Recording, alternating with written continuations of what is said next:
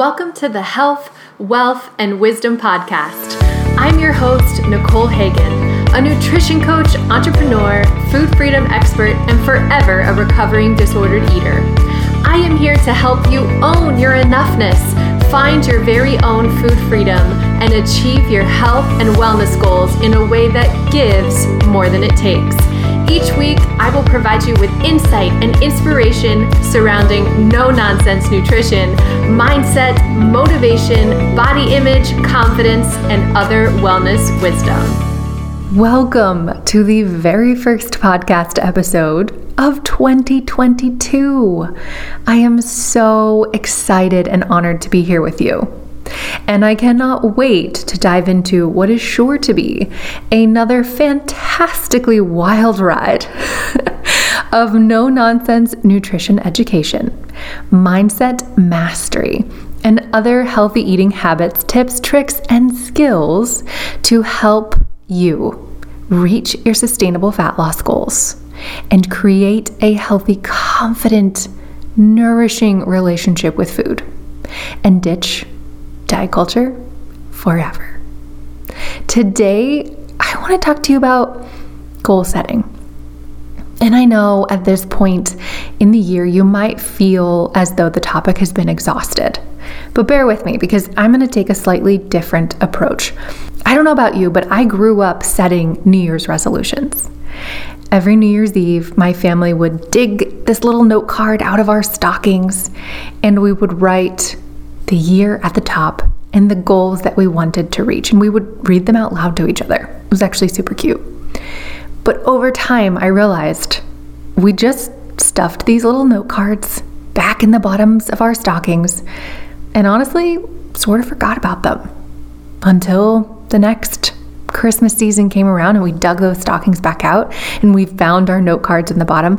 And what that yielded was a lot of repeat resolutions because it was never at the forefront of our minds. It was never a daily practice that we kept close to us. It was a goal, a lofty goal, a poorly defined goal that we had and never really took it farther than that. So because I want more for you than to stuff your goal in the bottom of a stocking only to forget about it for the remainder of the year, this podcast episode is going to teach you how to set intentions, goals, resolutions, whatever you want to call them for the new year that you can actually reach. Now, first, I want you to know that I've actually just walked myself through the same process because I am a big believer of the fact that I never want to recommend or suggest or teach something to you that I am not first willing to try and embody and practice myself. So I feel kind of vulnerable doing this, but I'm going to share with you the goals that I have set for myself for 2022. Are you ready for this? I'm actually reading them off of my list. Goal number 1, I want nutrition coaching with Nicole to make $250K in business this year. I know hearing that may feel kind of icky for you. I get it. I grew up in a family where talking about money, at least outside of our 4 family member unit, was very taboo. And I grew up in a community where that was true too. But I don't think money has to be taboo. I have really come to believe that the way that we interact with and talk about money and think about money says a lot about our growth or fixed mindset. Do I think money is bad? Do I think money is the root of all evil? Am I afraid to invest in myself? Those are all rooted in scarcity. Or do I believe that money is just an exchange of energy and I am worth investing in and I am worth being valued based on my credentials, my education, what I bring to the table, especially as a woman? because the gender gap is way too freaking huge when it comes to business owners, but also just financial compensation when we compare men to women. So yeah, I'm telling you, and that might make you uncomfortable. It makes me a little uncomfortable, but I'm pushing through because I know that the service we offer to our coaching clients is truly transformative. I have full faith in that. There is not a doubt in my mind. I have seen it happen.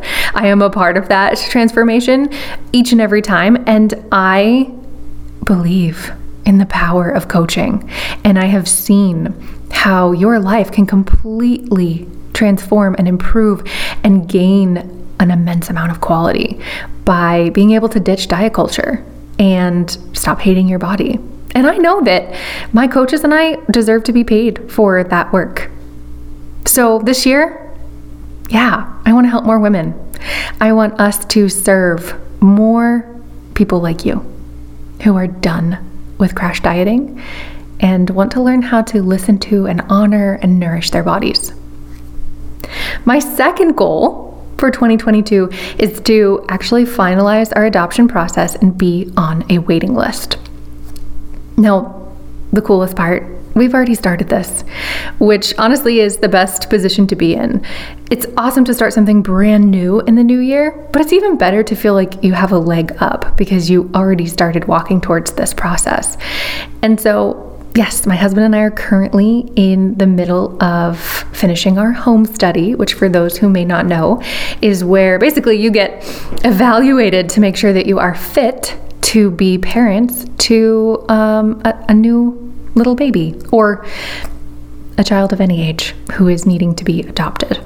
So we have our first appointment next week, which is exciting, but we're going to have a social worker come out and just take a look at our house to see if there's anything that we need to change or adjust so that it's fit to start a family. And let me tell you, it is a lot of paperwork, but we know that it's going to be worth it. And it takes a couple of months to kind of get placed on a list. And then when you do, it could be months and months and months later until you find your placement. But my husband and I are super excited to grow our family through adoption. And this year we want to be on a list, waiting for that new little babe to join our family. Third goal.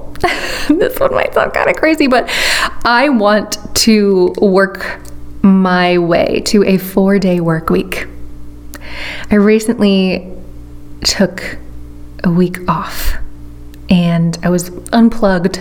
I didn't have any coaching calls and it was wonderful. I didn't do anything super fancy. I honestly just caught up on some home projects, completing some of that adoption paperwork, taking more walks with our puppy Wesley, and just doing some things that honestly I should probably make time for anyway, but don't usually, because as some of you might know, being a business owner it's a lot. It's an extra hat to wear that comes with a lot of responsibility, and rightfully so. But I found that when I had a little extra time for myself, I was so much more energized, and honestly, my mood was so much better. So I would love to figure out a way that I can, now because I'm growing my team and I have Lauren serving as a co-coach for Nutrition Coaching with Nicole, I would absolutely love to work my way to a 4-day work week so that when we do invite this new little human being into our family, I have a little bit more freedom and flexibility to be a working mom, because that's the goal. And then last but not least, my fourth goal that I wrote down and am committed to for 2022 is to play more. I want to make time for fun, something fun, and it doesn't have to be extravagant. It doesn't have to cost anything, but I want to make time for more play and fun in 2022. I'm not very good at playing. Admittedly so, I am an action taker. I hate when there are tasks that are incompleted or unfinished, and I would rather check those off my list than put them on the back burner and make time for play. And while it has allowed me to succeed in many areas of life, it is costing me something to do so. And I want to make sure that I am not neglecting that spoke of the wheel in my life, because I like to play and have fun and let loose, and I need to work on that skill. So those are my 4 goals for 2022. And let me tell you, it feels awesome to have written those down and really walked through, imagined and envisioned what that is going to look like this year.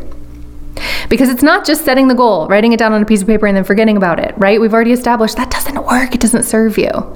So let me share with you 5 steps.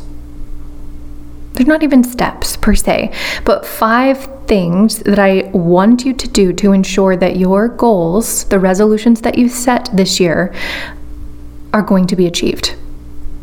Step number 1, don't set yourself up to fail with a perfection expectation.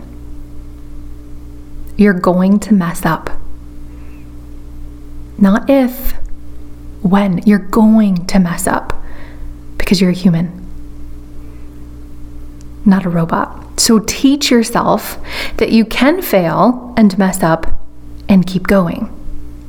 Instead of embracing this, I'm going to do this perfectly mentality, try trading that for a, I'm going to get better at failing and picking myself back up again mentality. I see this all the time. I hear this from my clients all the time. Something like Whole30. The objective is to do it perfectly for 30 days. And if you happen to have a bit of dairy or you happen to have some carbohydrates, well, too bad for you, back to day 1. But that's not how life works. You have to learn how to fall, scrape your knees, get banged up and bruised, and keep going. That's the only way you're going to make progress, because there's no progress to be made if you just keep oscillating between day 30 and day 1, day 30 and day 1. You have to learn how to fail. Maybe you eat 5 cookies when you only told yourself you'd have 1.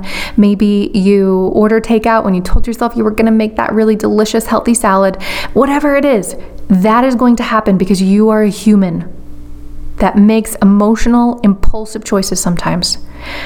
And if you have to start over every time you make one of those choices, you'll never get anywhere. You're a hamster on a wheel. So set yourself up for consistency, not perfection. And I actually want you to ask yourself, what is my plan for when I fail? I just walked a client through this. We were talking about how he feels so much better without sugar.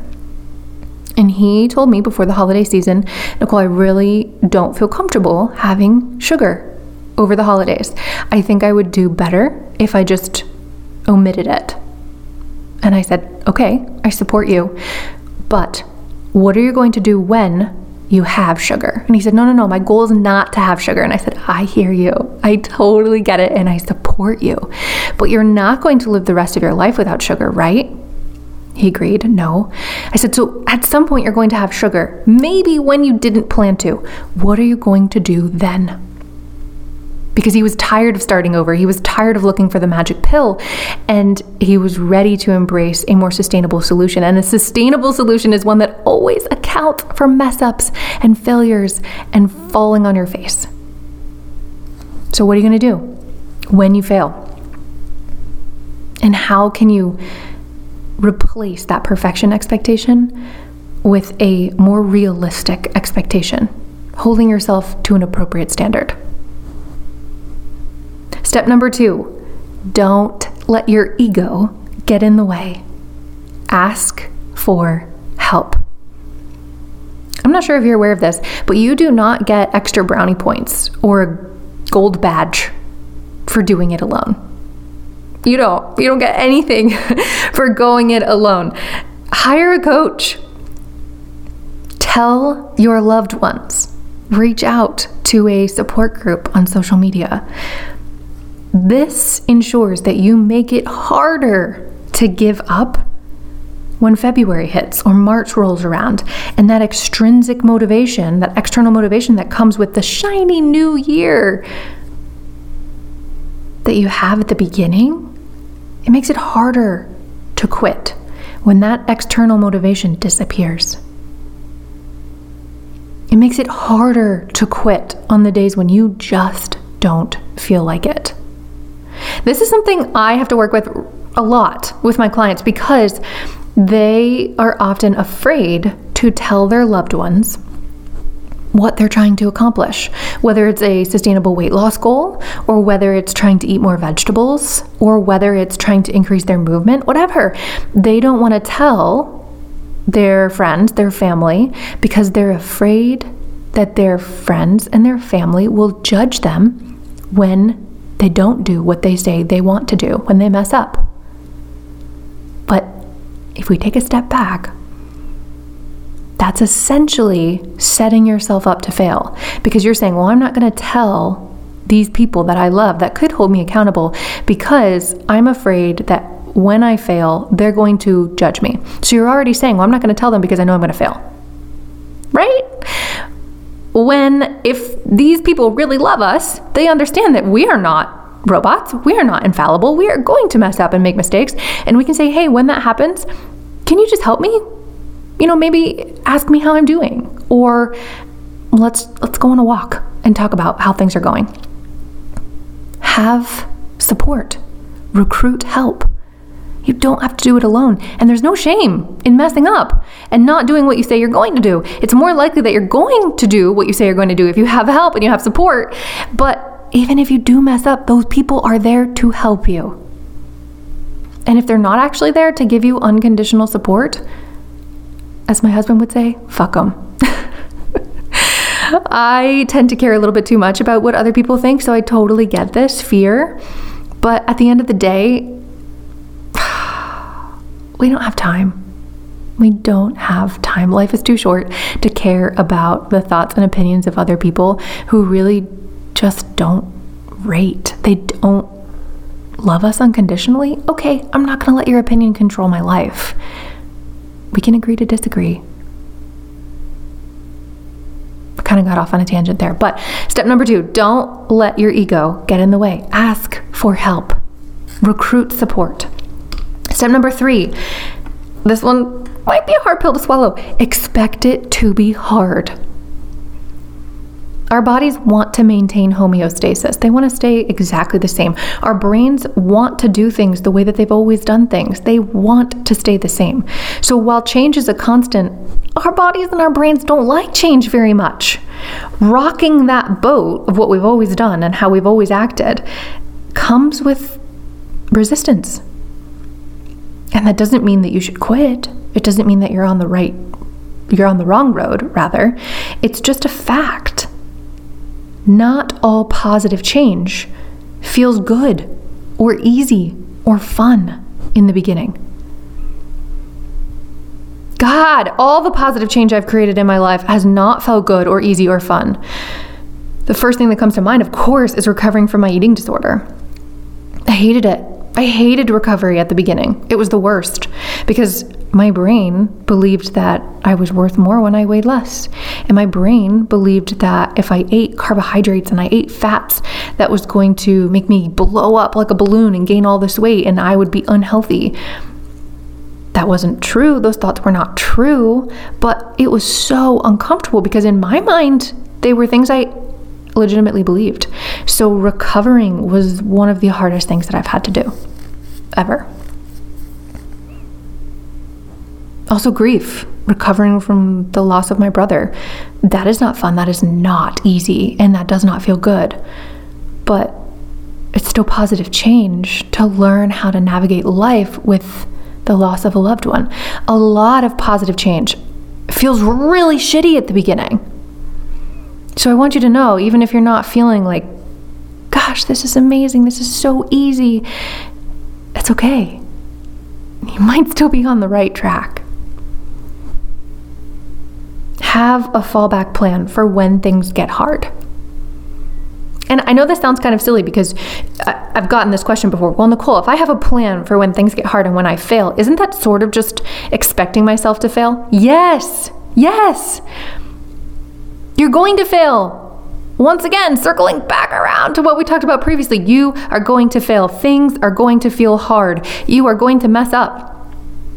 Nobody gets by doing this perfectly. The most successful people fail all the time and have learned to navigate that failure in a shorter time span, picking themselves back up faster each and every time, and they have a contingency plan for when things feel hard and don't go the way that they expect them to. Step number 4, practice grace, patience, and curiosity. You are a human being that's not always going to get it right, and that's okay. You are going to make choices sometimes that don't feel good. They're not in your best interest. That's fine. But instead of judging yourself for it, instead of criticizing yourself for it, instead of feeling really guilty and full of shame and starting back at square one, it works so much better if you just sit down with yourself like you would a child who messed up and say, hey, what happened here? How did that feel? Why do you think you made that choice? When a similar situation circles back around, what would you do differently? I often equate this to children because I work with a lot of parents. And when your child does something maybe that they know that they shouldn't, or they do something that it really doesn't serve anybody involved, I imagine most of you are not just going to yell at your child and tell them that they should feel really embarrassed for what they've done and shut them in a room.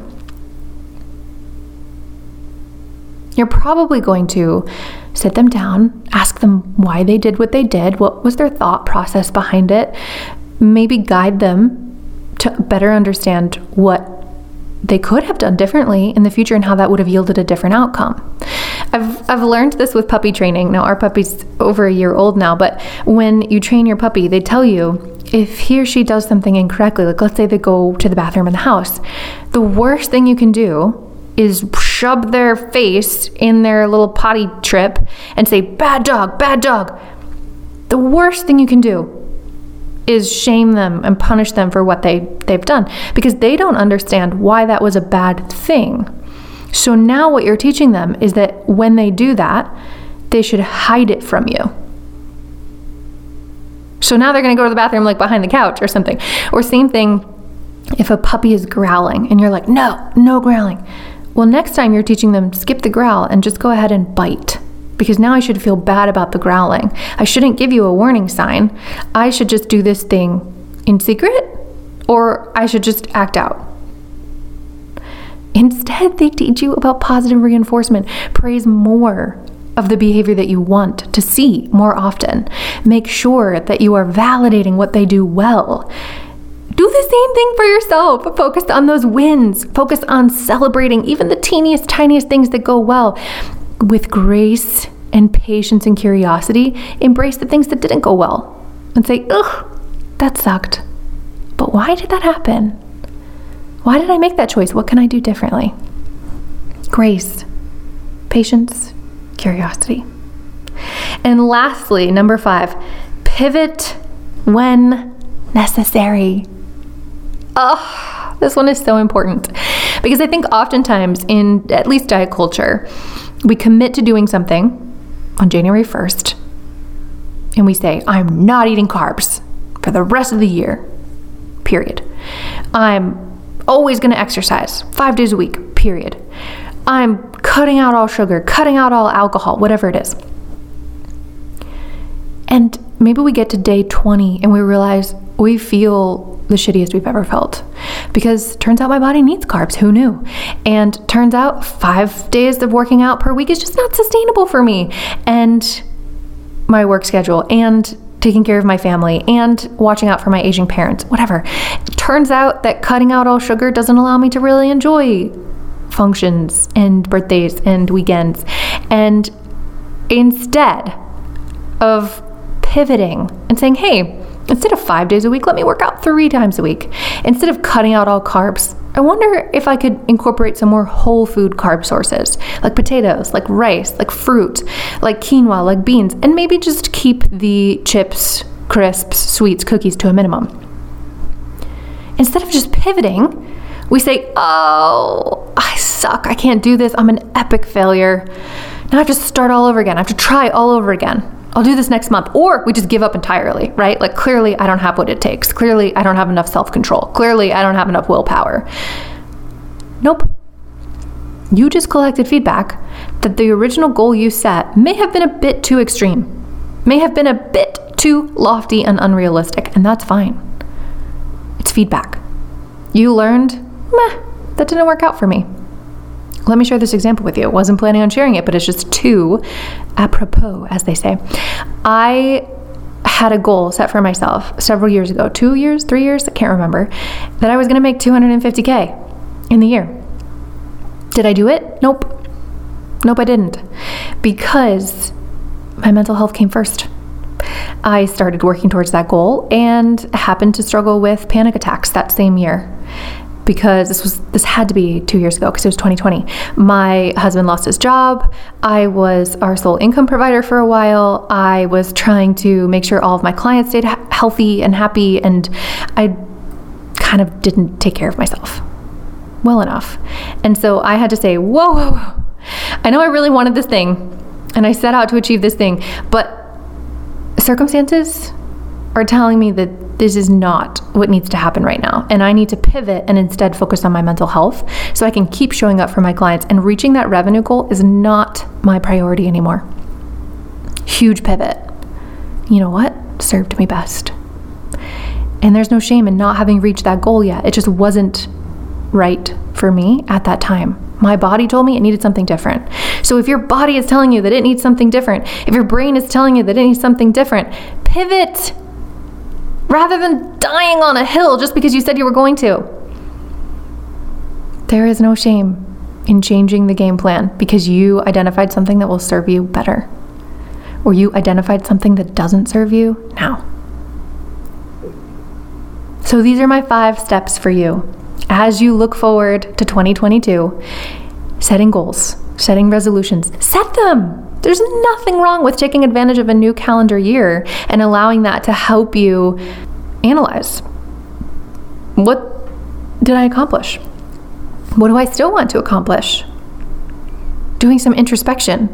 What do I need this year? How can I hold myself accountable to that? But just make sure you're setting smart goals and you're actually changing your behaviors. This is what Lauren and I are in the business of doing, helping our clients to actually create true behavior change and not just a temporary intervention. Meaning, if you do a 14-day, 21-day, 30-day diet, and then you go back to eating how you were before, that's an intervention. You just temporarily changed your behavior, but you actually didn't change anything in the long run. In fact, you might have made yourself more frustrated, and you might have just harmed your body a little bit more.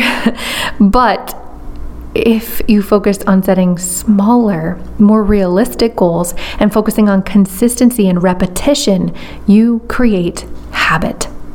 And that is how you create true, lasting behavior change. If that's something that you need a little extra help and support doing this year, I invite you to fill out a Nutrition Coaching with Nicole application. The link is in the show notes below, and we would be more than happy to help you create healthy eating habits and sustainable fat loss that feels fantastic for you. Helping you to change your behaviors, not just for 30 days, but for a lifetime based on what you know and learn along the way will serve you and your body best. I love you. I am so excited for what this year will bring for us. And I'm really, really glad that you're here joining me on this wild ride of life. Catch you on the flip side, squad. Thank you for listening to this episode of the Health, Wealth, and Wisdom Podcast. If you like what you heard today, be sure to rate, review, and subscribe, and then head on over to nutritioncoachingwithnicole.com where you can sign up for my weekly emails where I send out my favorite tips, tricks, advice, and support every single Monday morning to help you kick your week off right. Thanks for listening. Until next time.